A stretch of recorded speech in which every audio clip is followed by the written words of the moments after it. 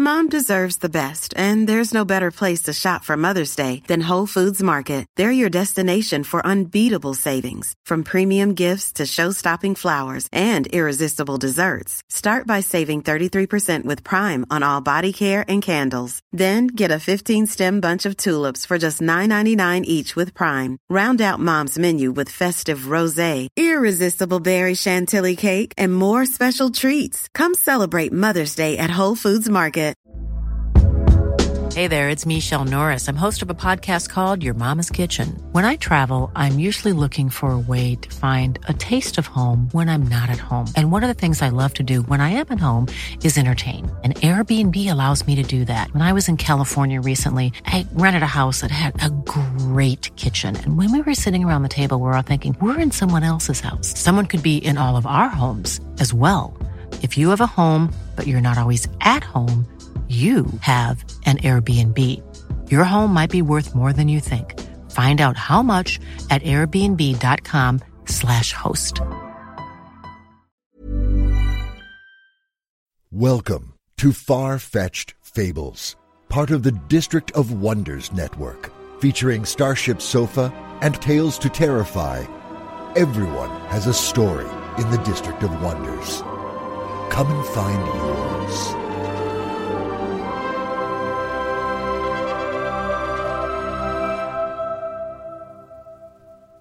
Good morning, good afternoon, good evening. Wherever you are, wherever you're listening from, this is Far-Fetched Fables. Welcome to show number 94. I'm your host, Nicholas Seaton Clark. This week we get a little existential with a whopper of a fairy tale titled Manannan's Children by Russell Blackford. Russell is a philosopher, a literary critic, and the author of many books, short stories, articles, op-ed pieces, and other publications. His published fiction includes Strange Constellations, A History of Australian Science Fiction, co-authored with Van Eycken and Sean McMullen, and an original trilogy of novels for the Terminator franchise. He holds a conjoint appointment in the School of Humanities and Social Science at the University of Newcastle. He can be found online via the links in our show notes. The story is read for us by Anthony Babington, a voice in the Internet's head, who looks almost, but not quite, exactly how you'd expect him to. He currently resides in Houston, Texas, but hastens to add that this was not his idea. He can be found on Google+. And now, Manannan's Children by Russell Blackford.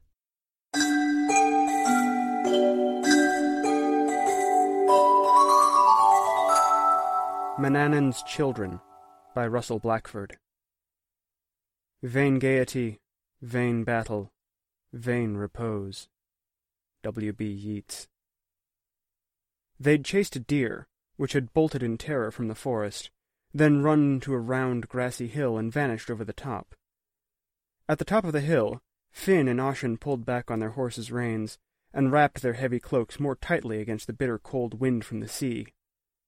Down on the shore was a lady, also on horseback, with the lapping waves and the sinking red sun behind her.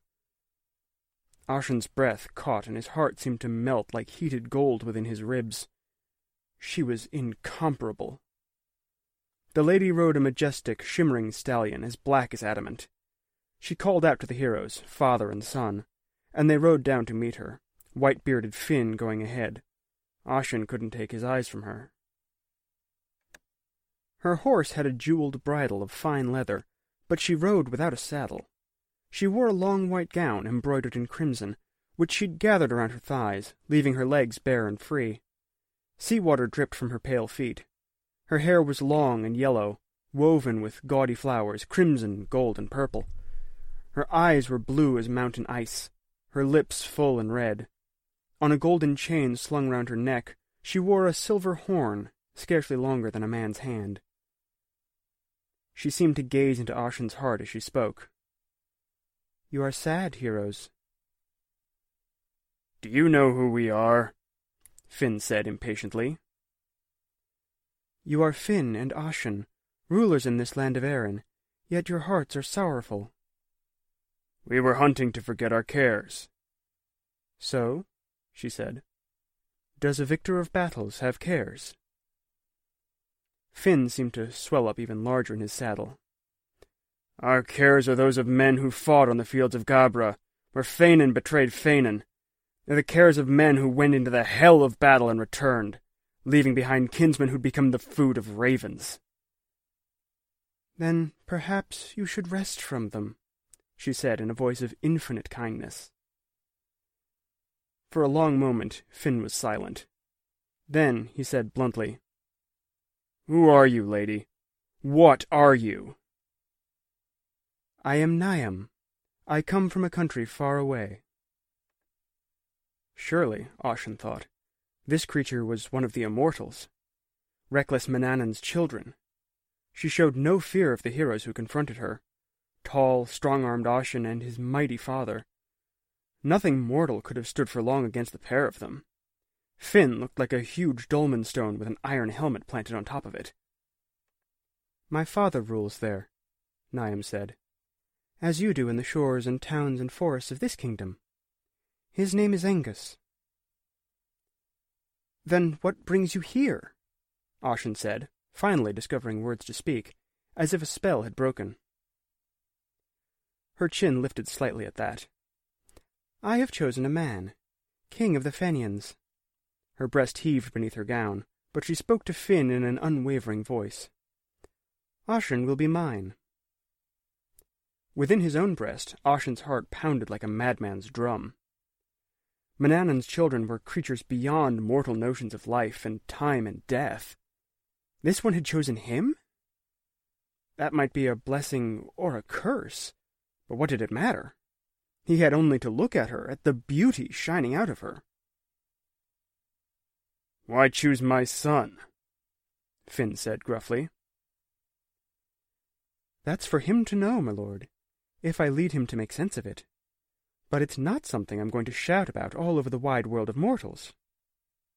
Is my son not mortal, then?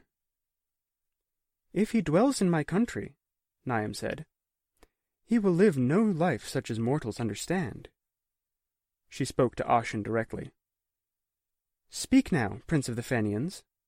Will you give yourself to me gladly, with your whole heart? Years seemed to pass as Ashen dismounted from his horse, stepped quietly to her, then knelt at her feet. He drew his long iron sword from its leather scabbard and held it out before him, point downward, resting it in the sand. His giant hands knotted on its hilt. I am yours, he said. Lady, I am yours only. Then ride in my arms.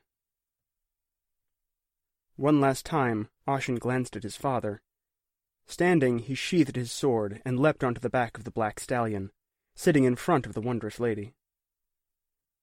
Niam leant into him from behind, her soft breast pressing into him through his cloak.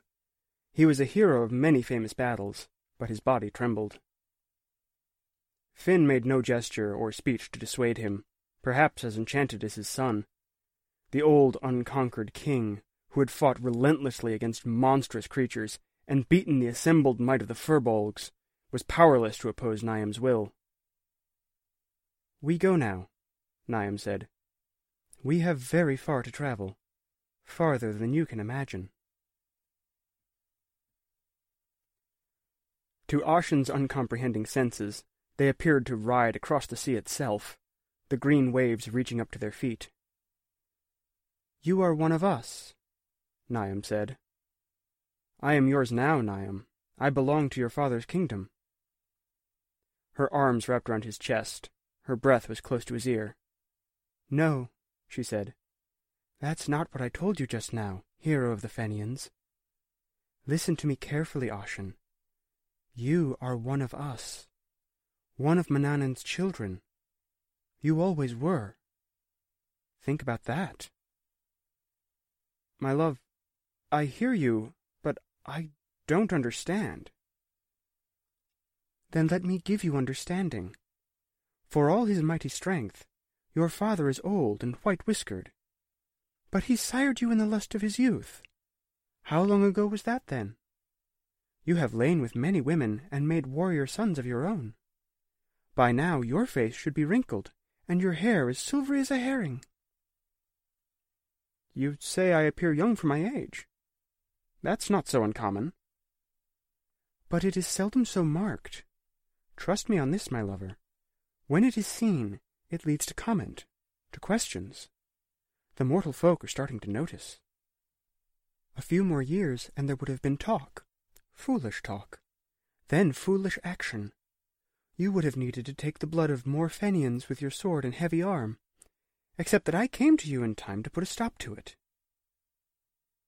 He thought of the Battle of Gabra, where Fenians had turned upon Fenians and almost destroyed each other.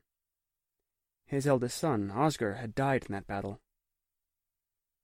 Forget it for now, Niam said. Then she sang to him, songs of unending youth and joy. For days they rode over the sea swell, the sun rising and setting many times in a cloudless sky. One day he heard the sound of a different music on the wind. The stallion's ears pricked, and he galloped toward the sound. Grotesque trees with smooth bark and roots like stilts grew out of the water, first in ones and twos, then peculiar groves of them, then a whole forest marching out from the shoreline into the sea. Brightly colored birds and strange, large insects flew around. One blue butterfly was as big as Ashen's hand. They rode to the shore and up the beach beyond the highest mark of the tide on the yellow sand.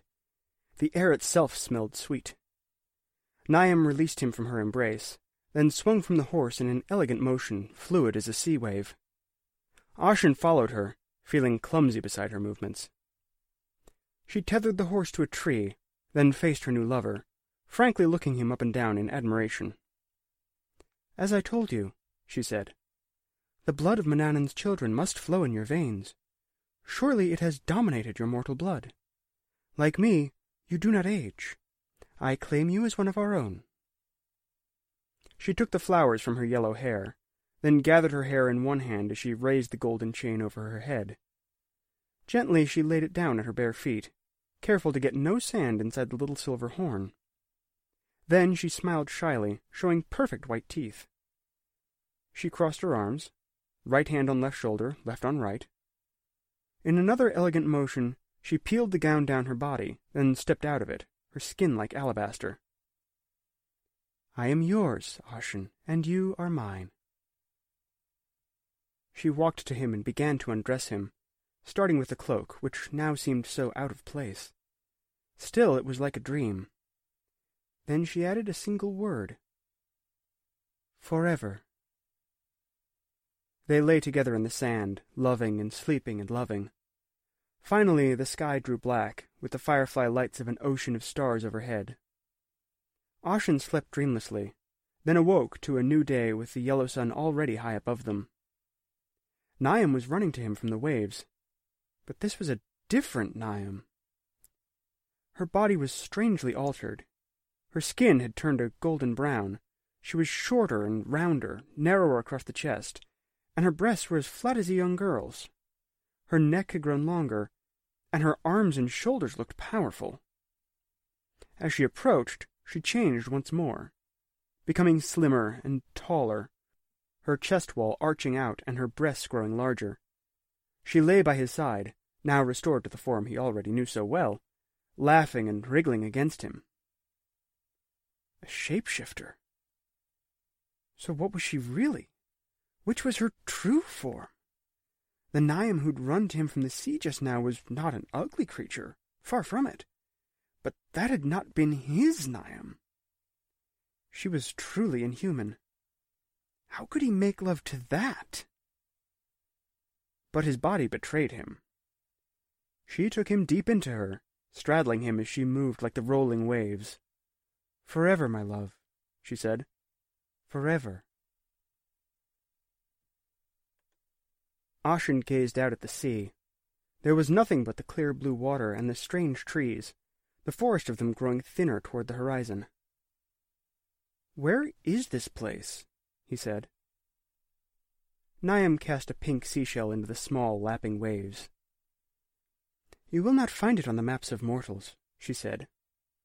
She hugged him, pressing her naked body close to his. "Our country is called Tir na Nog. We live on the islands of the sea, or under the water itself." "Under the sea?" "So I said, my love. But how can you live under the sea and breathe the sea's waters? It's not possible." But even as he said the words, he felt their foolishness. What did possible and impossible mean when it came to the deeds of this strange, beautiful creature? He had already seen the impossible many times. What was one more impossibility, that it should trouble his waking thoughts? "We have certain powers," Niam said. "I shall teach them to you. We can shape our own bodies as you have seen me do, but that is not all. We can also shape the world around us, at least as it appears to others." "Illusions? Glamour?" "You can call it by such words if you wish. One day such things will seem like foolish tricks. They will seem like nothing at all to you." She stretched out beside him, head resting on her palm, her fine body balanced on elbow and hip. Even as he admired her beauty, she changed again, becoming the version of Niam who had run to him from the waves the previous day, darker, more rounded, yet more muscled in the places where she needed strength for swimming. "Our control of our bodies is not entire," she said, "not total. There comes a certain point, if we seem to change, when it is what you call glamour. There are parts of us too fine to change, fine-grained, I mean, like timber. Flesh and hair and bone are made of very tiny stuff. The tiniest parts we can merely shift about." "Shift about?" he said, feeling stupid. "Yes, my love, like building blocks smaller than grains of sand." She returned to her long-limbed, more human form, taking only seconds to shift shape, then stood and shrugged into her gown. As Ashen tugged on his sturdy breeches, Niam wandered down to the waves, lifting her hem and skipping in the shallows. "One day we will understand more," she said, as he followed her to the edge of the water. "Perhaps we can leave the wide earth itself and let mortals squabble over it. Meanwhile, many of us find life under the sea freer and richer than on dry land. My father has a great underwater city, hidden from mortal eyes. This island is a different part of our kingdom. It is the island of dancing." She walked back to the little horn, where she had left it on the sand. She stooped to pick it up, then raised it to her lips, blowing one long note. From the woods above the sand, there came a note in answer. Moments later, a band of young men and women filed out of the woods, 2 by 2 and hand in hand. They wore simple cloaks and gowns of a pale sea green, with crimson embroidery like Niam's. The leading couple stepped up to her and bowed. They led the way through the woods to a large clearing with huts, a well, and a sandy square. Here a young man greeted them, almost a male version of Niam, with the same red lips and blue eyes. "Joy fills the stars," he said.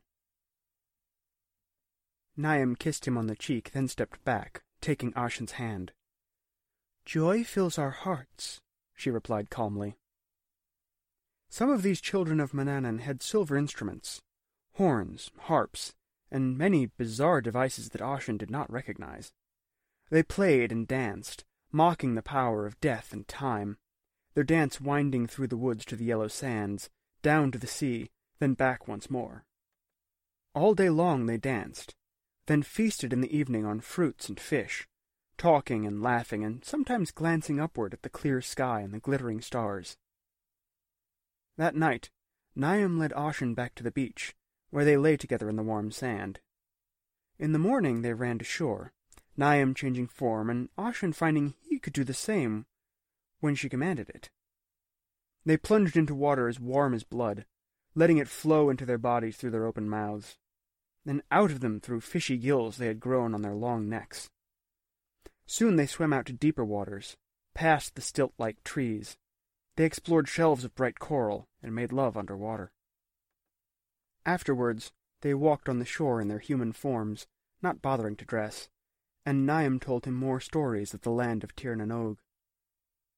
They danced with Manannan's children. Late that night, Ashen asked her about something that disturbed him. You and all the dancers appear young, but all about the same age, between the years of 20 and 30, I would think.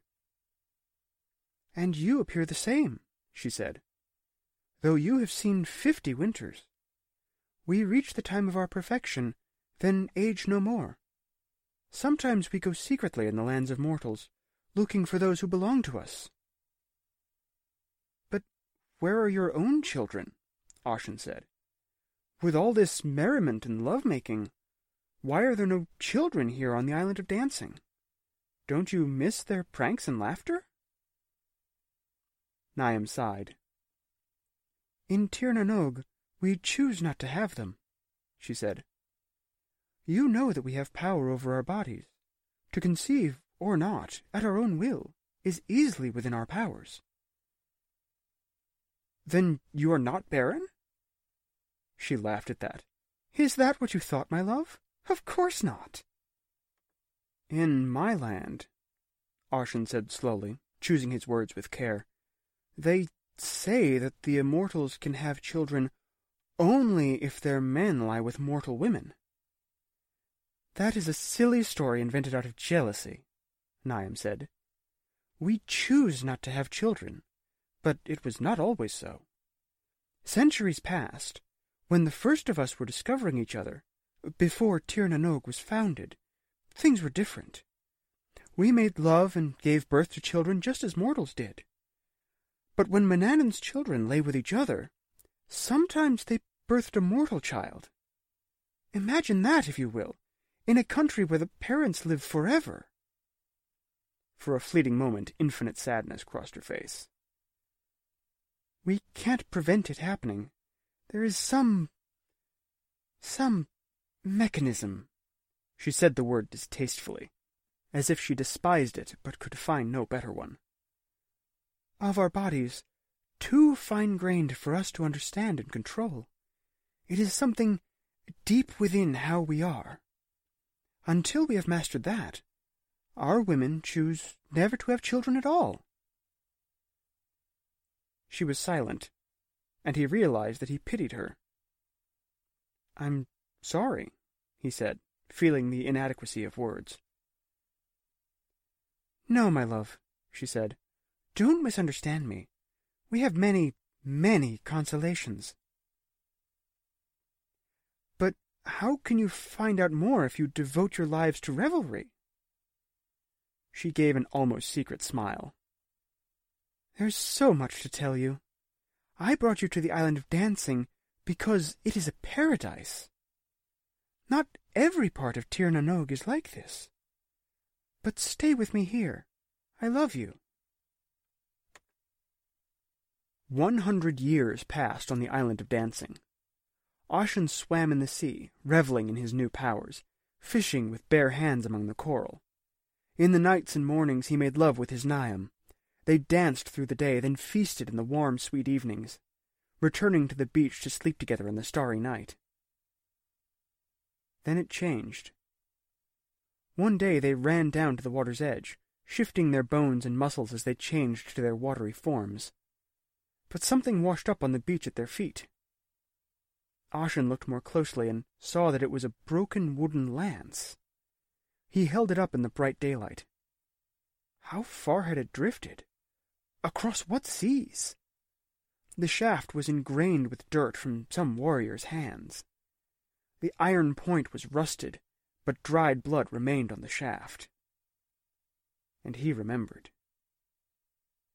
He remembered battles, fighting side by side with Finn and Bran and other great Fenian heroes.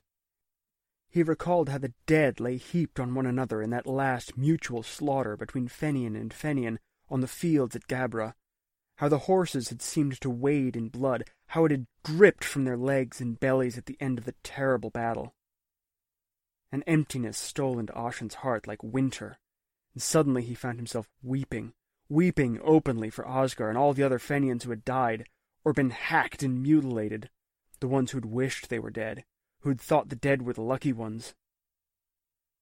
Niam held him as he wept and sobbed on her shoulder, grief-stricken beyond any consolation. When their bodies parted, he realized that they could not stay on the island of dancing. They dressed in silence. Ashen's heavy winter clothes lay untouched and unharmed on the beach, as if mere days had passed and not a century. Then found the black stallion where they'd left him that first day on the island. Like them, the horse was no older, and it was no worse for being tethered for all that time. Strange that Ashen had never seen him since they'd come ashore, but now, when they needed him, there he was. Silently, the two immortals mounted the black stallion, then sped across the waves. "Don't be sad, my love," Niamh said. "We shall never die till the day Manannan reaches out from the sea of stars, and the sun grows old and huge like your father, Finn, and consumes the earth forever. Perhaps we can cheat that fate as well. Perhaps we need never die." "But to what purpose?" Ashen said. "We create no life, we accomplish nothing. We just go on like this forever." "We will learn to understand life," she said as they rode along. "Mortal sages have tried to understand it, but we will outshine all their learning." "Who has tried to understand it?" "The Hellenes and the Romans, peoples you do not know, have teachings about life and the seeds of life. They tell how life begins in the woman's womb, how it grows and changes, how the child resembles both father and mother, sometimes leaning to one, sometimes the other way. Have you never wondered at that? We strive to improve the teachings of mortals. If life can be understood at all, then the children of Manannan will find out how. Nothing is more important to us, and after all, we have eternity." "These Hellenes and Romans?" Ashen said. "Yes? What do they say about life? What have they learned about it?" "That does not matter so much, my love. Our own philosophers have disproved their teachings." "What?" She told him how a philosopher of the immortals had once asked Angus to remove a dozen does from the bucks during the rutting season on an island of Tir na Nog. "Our woodsmen secluded a dozen of the does after they had all mated," she said. Later on, half the does had been killed and cut open. Strangely, no trace of male seed had been found within them. Later still, the does that had been kept alive were all found to be carrying fawns. "Do you see, my love?" Niamh said. "All the slain does must have conceived as well, but where was the male seed?" Ashen pondered it. He could neither dispute her reasoning, nor see where it should lead him. "Among the Romans," she said, "they who ruled the greater part of the mortal world, some say that a child grows from a mix of male and female fluids in the womb. Others say that the male seed shapes the female blood, but we have never observed such things. So much for the fancies of mortals about life and birth. They are entirely disproved." "At least for deer," Ashen said, trying hard to understand. "If for deer, my love, why not for other such beasts? Why not for mortal humans? Why not for Manannan's children as well?" "So what does it mean?" "It means nothing, I suppose." Her tone had a sour trace. "It shows how little is known, even by the wisest of the mortals, and even by immortals like us. Yet, somehow, life must form from the mingling of male and female together. We believe that the male seed quickly leaks out, or is absorbed in the womb, but a small amount remains, so tiny that our eyes could never see it, however much we try to improve them with our shape-shifting. We take our characteristics from living particles so fine that even we can scarcely imagine them. That is why we cannot control them. And so the women of my country choose not to bear children." She spoke no more as they crossed the sea, which grew cold and misty. Instead, she sang to him, heroic songs of old battles and heroes. Ashen could not see in the mist to know how often the sun rose and fell, but many days must have passed as they journeyed. At last they heard the sound of breakers crashing on rocks. Soon, all round them, the water was smashed into white foam, and a black tower rose abruptly from it, looming sheer from a base of dark, twisted rocks. The tower's sides approached each other at an angle, as if it might be, in reality, a prodigiously stretched pyramid rising to a point far above. But its top was obscured from sight in the sea mist. For all Ashen could tell, the tower might have risen forever into the sky and the ocean of stars. The black stallions strode over the breakers and spray, then onto the rocks. "Where are we now?" Ashen said. "Hush, my love, you'll see." They reached a huge, battered wooden door. It looked like great siege engines had pounded it, but never broken through. The stallion shivered, and Ashen could see no way forward. But then the door opened inwards like an invitation to the land of the dead. They entered the dark tower, and the door clanged shut behind. Niam dismounted, her bare feet silent on the hard floor. Ashen followed quickly. They were in a huge hall full of statues carved from the twisted rock, and he loosely tethered the horse to one of them. There were no windows or torches in here, but the hall was lit with a green phosphorescence that was everywhere and nowhere. More huge doors led out of the hall in every direction, and they approached one on the right-hand side. It opened before them, then shut behind. They entered further halls, Ashen trying to memorize the pattern of doors that had opened for them, for when they needed to find their way back. In the fifth hall, a dark-haired woman in a pale green gown was chained by her outstretched arms between another two statues. One of these was a laughing giant, the other a great dragon with teeth longer than daggers. It strode on two legs like a bird of prey, with huge scaly wings. The woman's head was bowed, but she looked up as they approached. She was weeping softly, her face set in a sad smile, even as tears welled out of her ice-blue eyes and rolled down her pretty cheeks. Niam spoke quietly. "We will free you." Ashen drew his sword. "Who has chained you like this? Who must I slay?" The woman shook her head. "Flee while you can." He swung the heavy sword and cleaved one of the chains where it fastened to a ring of iron set into the dragon statue. Now the woman could move, though she was surely sore and stiff. There was still an iron band on her wrist, dangling its length of rusted links. With a second powerful stroke, Ashen cleaved the other chain, and the woman was free. He sheathed his sword and looked carefully at the bands on both the woman's wrists. The bands were not perfect fused circles, but thick strips of metal bent round until their ends almost touched. Ashen gestured for her to be still, and he pulled at one of those metal strips with all the force in his immensely strong arms. Slowly he unbent the metal, then threw it clanking on the stone floor. He rested to get his breath, then opened up the other strip of iron, grunting with the effort, and slid the narrowest part of the woman's wrist through the gap he'd made. "You're doomed," the woman said. "You should have run." "We'll see about that," Ashen said.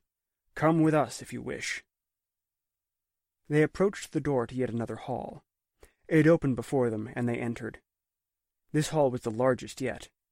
Like the others, it was full of statues of dragon creatures and other ancient monstrosities.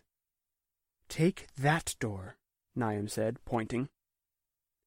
Ashen went alone this time, drawing out his sword once more, and pointing its naked blade ahead of him. The door swung open, and he found himself in the open air, on a grassy plain overlooking a cliff. He could hear the sound of waves crashing below. The sun was rising in a misty sky. Ashen scanned the plain, finding nothing but more statues. Dragons, three-headed giants, grotesque creatures of every sort. Then there was a sound from somewhere nearby. It was almost like a dog's barking, but somehow different, not like any dog Ashen had heard in mortal lands. Then it came again, louder this time. The evil sound put a shiver up his back. He turned slowly, waving his sword from side to side. One of the statues was coming to life. It was a scaly creature, larger than any man, even the greatest heroes of the Fenians, larger than Finn himself, larger indeed than the mighty Bran, who was too big to sit on a horse. The creature was obscenely naked and unarmored, but it carried a sword in one hand and a battle-axe in the other. Its upper body moved, and it made that barking sound once more. Its lower quarters were still immobile, but it gradually moved more and more of its parts, testing itself for life, as if it grew out of the stone. It uttered a different sound this time, a plaintive wolf howl, as if frustrated at the slowness of the change from statue to living thing. Suddenly it could twitch its legs. Its next sound was a bark of triumph. The creature gathered into itself, opening its slavering, toothy mouth. Its eyes, the same black as the rest of its body, turned white, then red. They fixed on Ashen, and the nameless creature barked sharply. It lifted its powerful arms with their bladed weapons, then jumped towards Ashen with the hopping motion of a gigantic sparrow. As the sun made its long climb through the sky, Ashen exchanged blows with the creature. Sword rang on sword and battle-axe. Like Manannan's children, the creature was a shapeshifter and a master of illusions. One moment its body was a hideous writhing like a mass of eels, the sharp blades of swords and battle-axe whirling from the midst of it. Then it leant into Ashen in the form of a drowned sailor, water dripping from its body, swinging its blades at the last moment when Ashen hesitated. It appeared as a giant fir tree with bladed branches. This was a feat beyond any mere shape-shifting. It became a clawed dragon, then took the graceful form of Niam herself. Ashen ignored all these changes. As the red sun sank into night, he prevailed. With a sudden lunge, he broke through the creature's wall of ribs, and his sword blade found its heart. The creature screamed and barked and fell. Ashen swung his sword this time, chopping the creature's head from its body. With a back-breaking effort, he lifted his enemy's huge body, which was even weightier than it looked. He carried it to the edge of the cliff, then hurled it into the sea surge below. Holding the severed head as a trophy of victory, he returned to Niam and the other woman. They searched his body for wounds, rubbing them with lotions. The three of them feasted on stewed meat and roots from a black iron cauldron that the woman found in one dark corner, and drank red wine from a stone jar. In the morning, the woman was gone, taking up the freedom she'd been granted, whatever it meant to her. Niam and Ashen found a rug of otter skins. There they made love with the joy enriched by victory. She wrapped her soft limbs around him, and shuddered and cried out as they joined together. For 3 more days they feasted, slept, and loved. The cauldron and the jug never emptied. On the 4th morning they walked together on the plain of statues, and heard that barking sound. A shiver went up Ashen's spine, and he turned to face the scaly creature. It was moving slowly, but then more quickly, its eyes turning to white, then red. With a grim joy in his heart, Ashen drew out his sword. Blade beat on blades once more, until the end of the day, when the Fenian prevailed and cast his enemy into the sea below. For 100 years Ashen feasted and battled and loved his beautiful Niam, his taste for victories never quenched. But then, as he cast his enemy into the sea one more time, he saw how the breakers tossed up a green beech bough on the rocks below. And he remembered. He remembered a time with Finn, his father, sheltering under a beech at Alwyn. And then memory grew from memory in a flood that overwhelmed him and brought him weeping to his knees. Niam appeared and ran to him, cradling him in her white arms and comforting him, kissing his eyes and cheeks. But nothing could make the tears stop. She left him, then returned with the black stallion. They mounted in silence, and the magical horse leapt over the edge of the cliff, then ran like a long-legged fly on the surface of the water. Planning for your next trip? Elevate your travel style with Quince. Quince has all the jet-setting essentials you'll want for your next getaway, like European linen, premium luggage options, buttery soft Italian leather bags, and so much more. And it's all priced at 50 to 80% less than similar brands. Plus, Quince only works with factories that use safe and ethical manufacturing practices. Pack your bags with high-quality essentials you'll be wearing for vacations to come with Quince. Go to quince.com/trip for free shipping and 365-day returns. Many of us have those stubborn pounds that seem impossible to lose, no matter how good we eat or how hard we work out. My solution is PlushCare. PlushCare is a leading telehealth provider with doctors who are there for you day and night to partner with you in your weight loss journey. They can prescribe FDA-approved weight loss medications like Wegovy and Zepbound for those who qualify. Plus, they accept most insurance plans. To get started, visit plushcare.com/weightloss. That's plushcare.com/weightloss. Millions of people have lost weight with personalized plans from Noom. Like Evan, who can't stand salads and still lost 50 pounds. Salads generally for most people are the easy button, right? For me, that wasn't an option. I never really was a salad guy. That's just not who I am. But Noom worked for me. Get your personalized plan today at Noom.com. Real Noom user compensated to provide their story. In 4 weeks, the typical Noom user can expect to lose 1 to 2 pounds per week. Individual results may vary. For days they rode. "We go to the Island of Forgetfulness," Niam said, "for your memories defeat our happiness." Ashen shook his head. "I was happy for 100 years, then for another 100. "But our lives go on forever," she said behind him. 100 years, or 200, is nothing for us. We have the great forever to fill up. To dance, or love, or fight forever is vanity. There must be something more. Though we live for 10,000 years, or 10,000 times 10,000, we can never see or know all that there is," she said. "For the universe can never be bounded." "Not even by the gods?" "If Manannan truly exists, he is the god of a greater ocean than mortals imagine. I mean the ocean of infinite space, of the never-ending islands of stars. But that is as it should be. For a greater universe means a greater God. A God who made the confined little universe that mortals believe in would not be worthy of our worship." "Then we should stride out into Manannan's universe. We have magical powers. Is it so difficult?" "No, my love, we cannot do that. At least, not yet. We have certain powers, all of them natural to us, none of them magical. The stars must be infinite in number, and the universe an endless ocean of them. But they are not for us. Not now. We know of no way to travel on that vaster sea." She pressed tightly into his back, as if she feared losing him. "We are bound to this earth, and I fear we've already drunk its pleasures." "But not the knowledge of it, Niam." "No," she said thoughtfully, "not the great knowledge it contains. As I told you, the very small eludes our attempts to understand it, as much as the infinitely great." She let him go, leaning away, just touching him lightly with her delicate hands.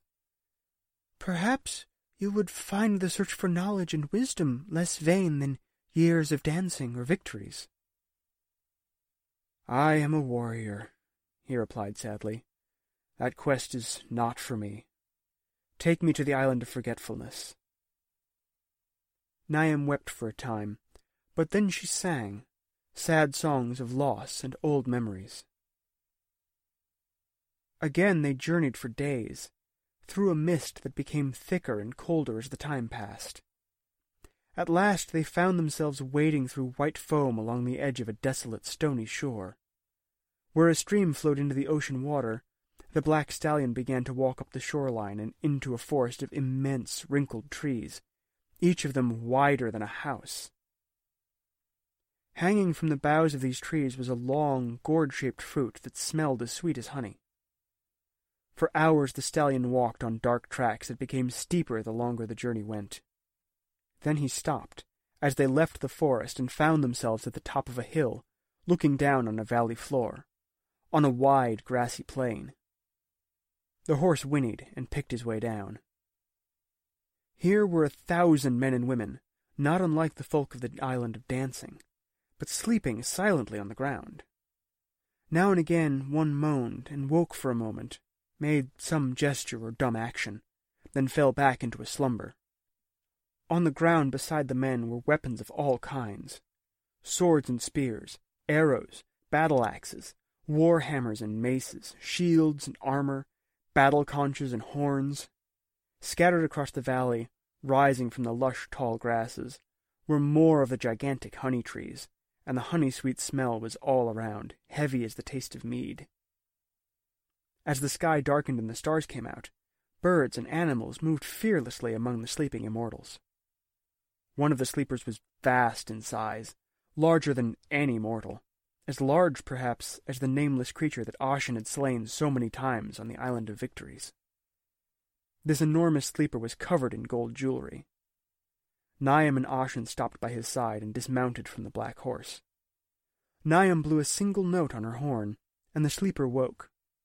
He raised his hand as if in blessing, and Ashen felt all his memories of battles, victories, betrayals rise within him in a riot. With them came the memory of endless vain revels on the Island of Dancing, endless futile combat on the Island of Victories. All of it seemed to flash before him at once, then dissolve like a summer cloud. He felt purified. "Forget," the sleepy giant said. "Forget it all." He lay back in the grasses, returning to his slumbers. Niam and Ashen let the stallion go free to do as he would. They breathed the honeyed air and lay down in the grass, too sleepy to even make love. In his dreams, Ashen forgot everything of heroism, war, merriment, and sexual joy. His dreams were as peaceful as a blanket of snow, or the slow-growing ivy on a wall. At times, the brightness of the noon sun brought him awake, or the presence of some animal. Then he breathed the sweet air and smiled on his immortal lover, sleeping by his side. But after 100 years, he and Niam chanced to wake at the same time, disturbed by a raven eating a ripe honey fruit where it had fallen. The bird scuffled about busily, showing no sign of drowsiness. There was another such bird, and yet another. No more, only the 3. But that was enough. Ashen remembered. The ravens were like those which had feasted on the endless dead when kinfolk fought with kin on the field of Gabra. Ashen's eyes met Niam's. "I can never forget," he said. She nodded sadly, or so it appeared. But then she said, "It is just as well. I am glad of it. Come." The black stallion ran towards them, unchanged in another 100 years, and they mounted on its back. "Where do we go now?" Ashen said. "You are ready to return to the land of mortals." "No, I have forsaken it for you. There is something I must show you." Yet again they rode for days, speaking earnestly of their future. This time Niam did not sing, but only talked and listened. But she gave him a warning. "Touch nothing, my love. If once you give way, then you will never return to the Islands of Dancing and Victories. Your soul will be weighed down with time." They rode on waves the size of mountains, past innumerable islands, past sights stranger than mortals' eyes have ever seen. Many-limbed kraken, each of these monsters larger than a mortal village, even vaster leviathans that chewed on the kraken like crusts of bread. One day there was the sound of horses and geese. Niam and Ashen had reached the lands of mortals. They crossed the country of Erin from west to east. All was changed as they rode through the countryside. The battle camps of the Fenians were gone. The great fortress of Dun Ellen was a mound of broken stone. Villages paid worship to a strange god of death and rebirth, while hard-handed folk tilled the soil, skilled with plows, not shield and sword and spear. For all their toil, they were puny, considered beside the least of the heroes of old. 300 years have passed, Niam said, and the Nazarene god has triumphed. Ashen shook his head, disconcerted. "What god is this? I know of no Nazarene god." These farmer folk with their insipid deity worked and loved and hoped. They were not entirely contemptible.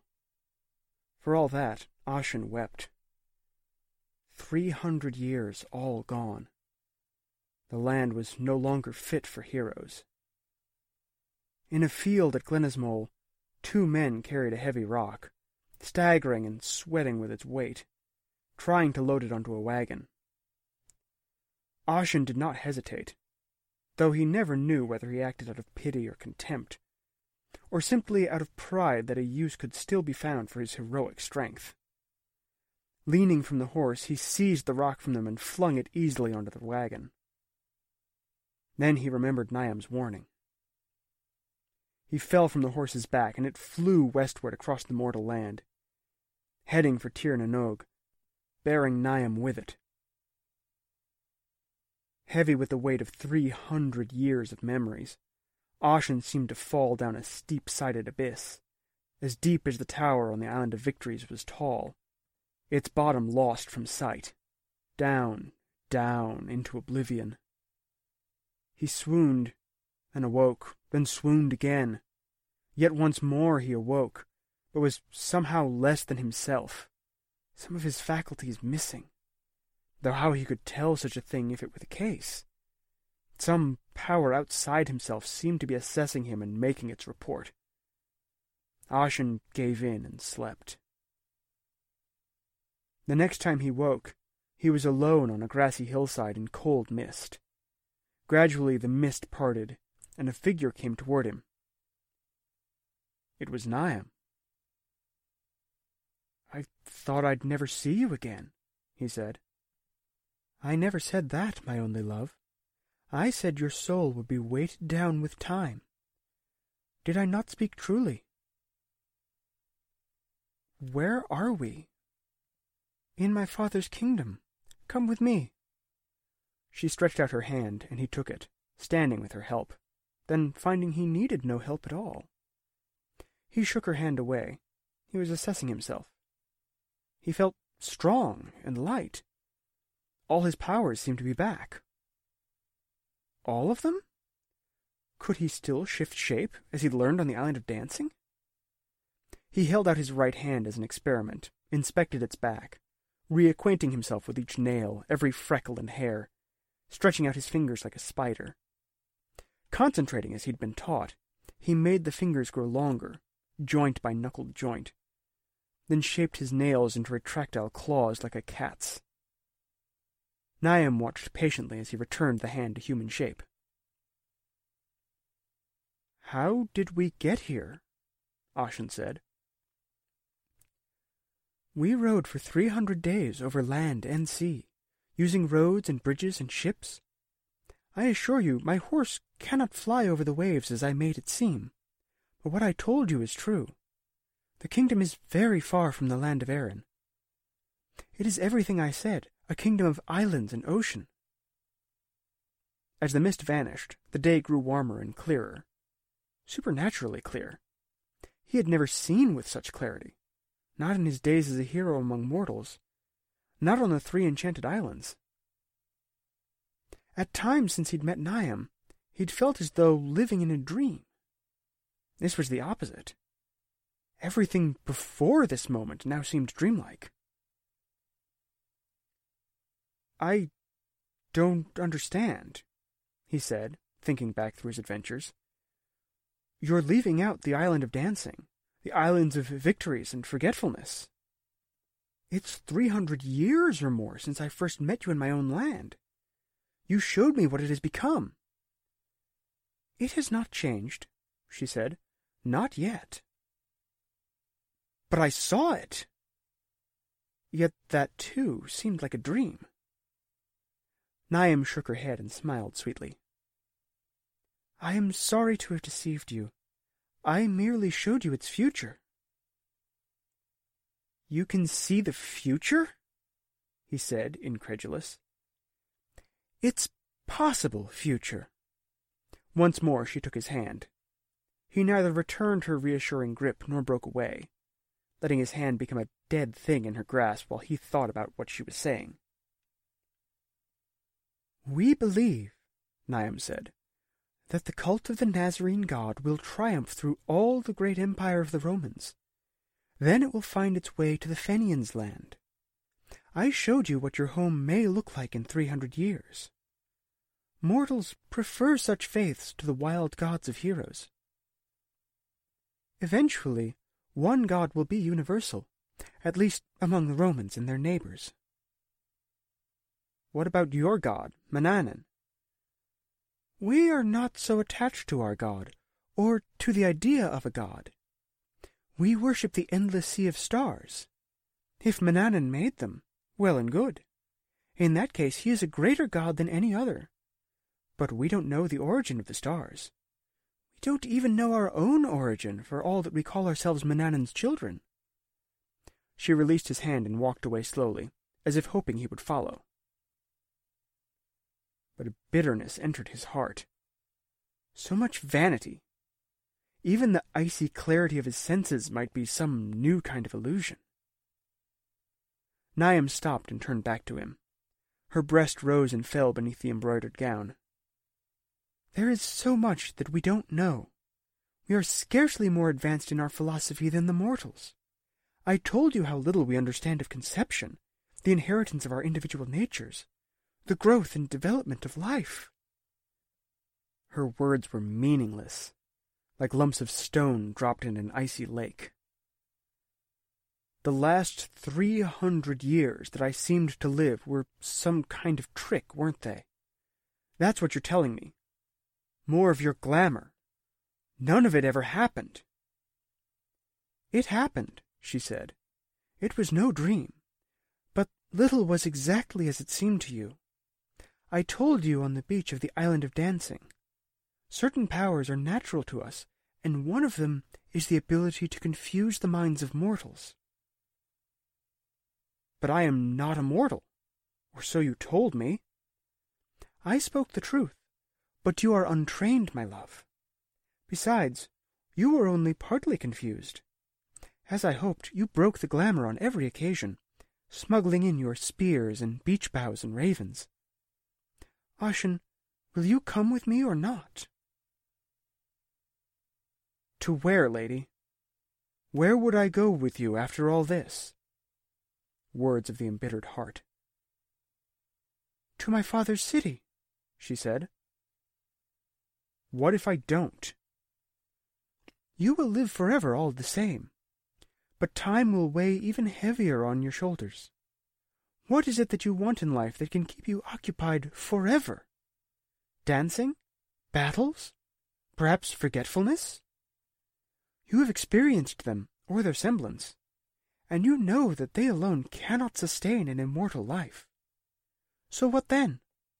Do you want a life among the mortals, changing your name and your home each decade to avoid suspicion?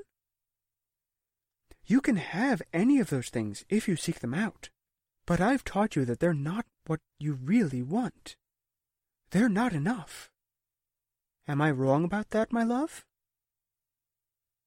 "By now, I'm too confused to answer." "If I'm wrong, they're all yours for the finding and taking.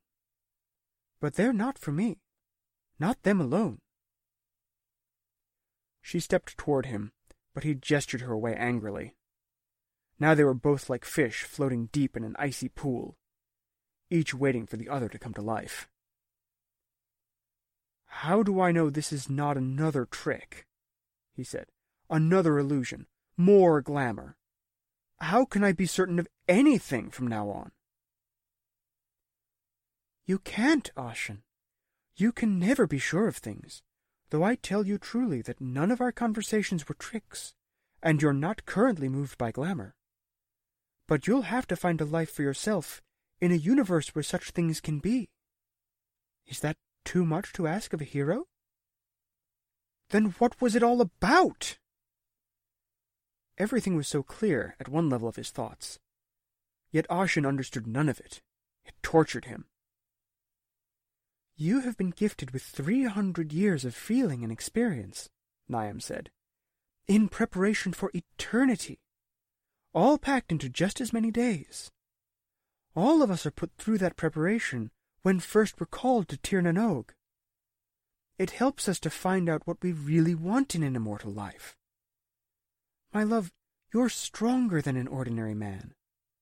You can shift your shape and become even stronger, more versatile, more beautiful. She shrugged. You need never die. But if you choose to prey on the mortal world with all your strength and your powers, you'll have to say farewell to me.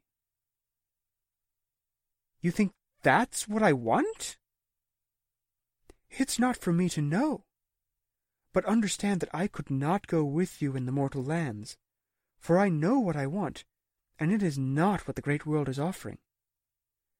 Stay with me in Tir na Nog. Must I decide now? Just like that? No. You can walk with me a while, or walk behind me. I don't mind. I am going to see my father, Angus. What happens then? She walked, and he followed, several steps behind. Over her shoulder she said, The world, the universe, is an infinite ocean of stars. I told you that before. So you did, lady. They walked for an hour, silently. Then she turned and said, I haven't told you this, my love. The stars themselves are stranger than you think. A shudder went through him as he realized she must be right, that she spoke truthfully. He listened to her with care. Over the past hour, the anger had all gone out of him. Now he was merely numb. He needed to find some new feeling in himself. And as she spoke, each new word seemed to find a place preset for it in his thoughts. Yes, it had to be like that, once you reckoned beyond the everyday appearances of things. Ashen, she said, there is a star that the Romans call Jupiter. On one of my father's islands we have built an observatory, a place where we convene to study the sky. She walked backwards now, as she spoke to him, happier than he'd seen her since... When? Those first days on the island of dancing? Do you know what, Ashen? There are starlets circling Jupiter, as the moon circles this earth. He started to speak, but she gestured him to silence. There's even more. We can sharpen our own eyes, and add still more to their powers with lenses made of glass. When we observe the star called Saturn, it appears to have a moon flanking it, stationary, on either side as it faces us, though no one knows how that could be. One of our philosophers says that such starlets must always travel in circles. She says that there is a vast ring of innumerable tiny starlets all the way around Saturn. That might create the same kind of appearance. We see no motion because there is no gap between starlet and starlet. Ashen caught up with her and took her arm, less gently than he might have, but not so roughly as he'd have done an hour before. I told you I am a fighting man, he said. Do you expect me to spend eternity gazing at the sky, trying to understand the universe? It would be worse than the island of dancing. She winced in his grip, and he relaxed it, then let go entirely. Niam's close-lipped smile was infinitely calm, infinitely joyous, infinitely sad. You could find anything and everything in her smile. There is always something new, my love, she said. Don't you yet understand? Sometimes new stars appear in the sky. I have sharpened my own sight with shape-shifting and glass instruments, and I have looked closely at the Earth's moon. I've studied its surface like you'd survey a plain spread out below you from a hill. And seen what? I've seen great mountains and huge round craters like strange dry seas. Perhaps the moon is a world like our own, or one that died. No one knows among the immortals, but we think that the earth itself is a starlet dancing about the sun, which is only a star in the infinite ocean of stars that I've told you of. Infinitely joyous, infinitely sad, her smile said, Come with me, Ashen. There is so much to learn in a universe like this. But I'm a warrior, he said. I've been a warrior for all my years, since they trained me as a child. I can't change now. She looked upward into his eyes, gesturing wildly, shaking her head. 50 years is nothing, she said. It's less than nothing. She grew taller, just slightly, the merest use of her powers. Then they were equally tall. You can change and grow many times. You can lead many kinds of life, each more fascinating and intricate than you can think of. Would it really be so bad? He felt like his skin was hardening and cracking, like a snake's. Then he laughed, another illusion, but it was painful to think about change. The universe is large enough for heroes and for lovers to bloom in, Niam said. It's mysterious enough that no 100 years need ever resemble the one before. And you need not be the self of 100 years before. She laughed. You can't be a warrior all your life, my love. Not with the length of life ahead of you. Eventually, you'll have to grow up. Or else put an end to your immortal life. It's not so bad to grow up. And to grow up is not to be any one thing. Not just a dancer and a lover. Not just a warrior. Do you understand? One faraway day, your wiser self will look at your present-day self like you now look back at your childhood. And later still, another day, that wiser self will seem like a child in its turn. He couldn't accept her words. Not just like that. It was all too strange, and there were 300 years of illusions behind him. Besides, there would always be uses for a warrior, surely. Uses more varied, less futile than on the Island of Victories. But he had never seen so clearly as he was beginning to today. Niam's hair, her eyes and lips, were beautiful. So he kissed her. She was warm and lovely and strong. They broke apart again, but he gave her his hand. Together they walked to the sea, shedding their clothes and weapons. Everything would be safe here in Tir na Nog. The sun was high overhead when they changed their shapes.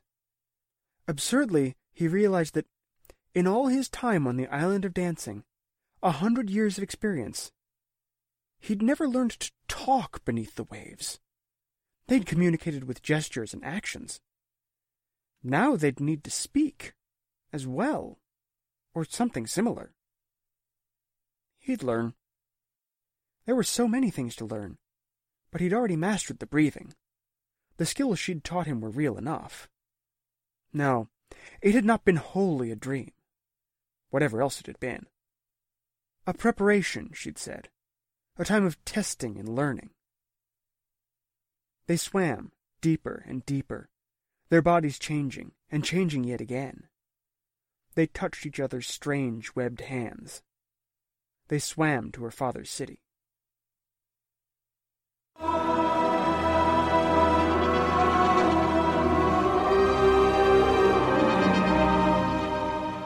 Russell's story is an amazing study of the double-edged sword that is immortality. Our protagonist believes he cannot change or be anything other than a warrior, and that certain paths of knowledge are closed to him. He is blind to the fact that when one has an eternity ahead, one can spend as long as it takes to redefine him or herself. There's hope for him in the end, though, with a small step towards a possible future. As the late great David Bowie once sang, "Time may change me, but I can't change time." You, however, can be an agent of change, dear listener. Here is our intrepid leader, Tony C. Smith, with the details. This is Tony C. Smith, host of Starship Sofa, and, well, I guess you call us as well the boss of District of Wonders. And I thought I would get on to Far-Fetched Fables, just to, wish us all, a great and happy new year for 2016.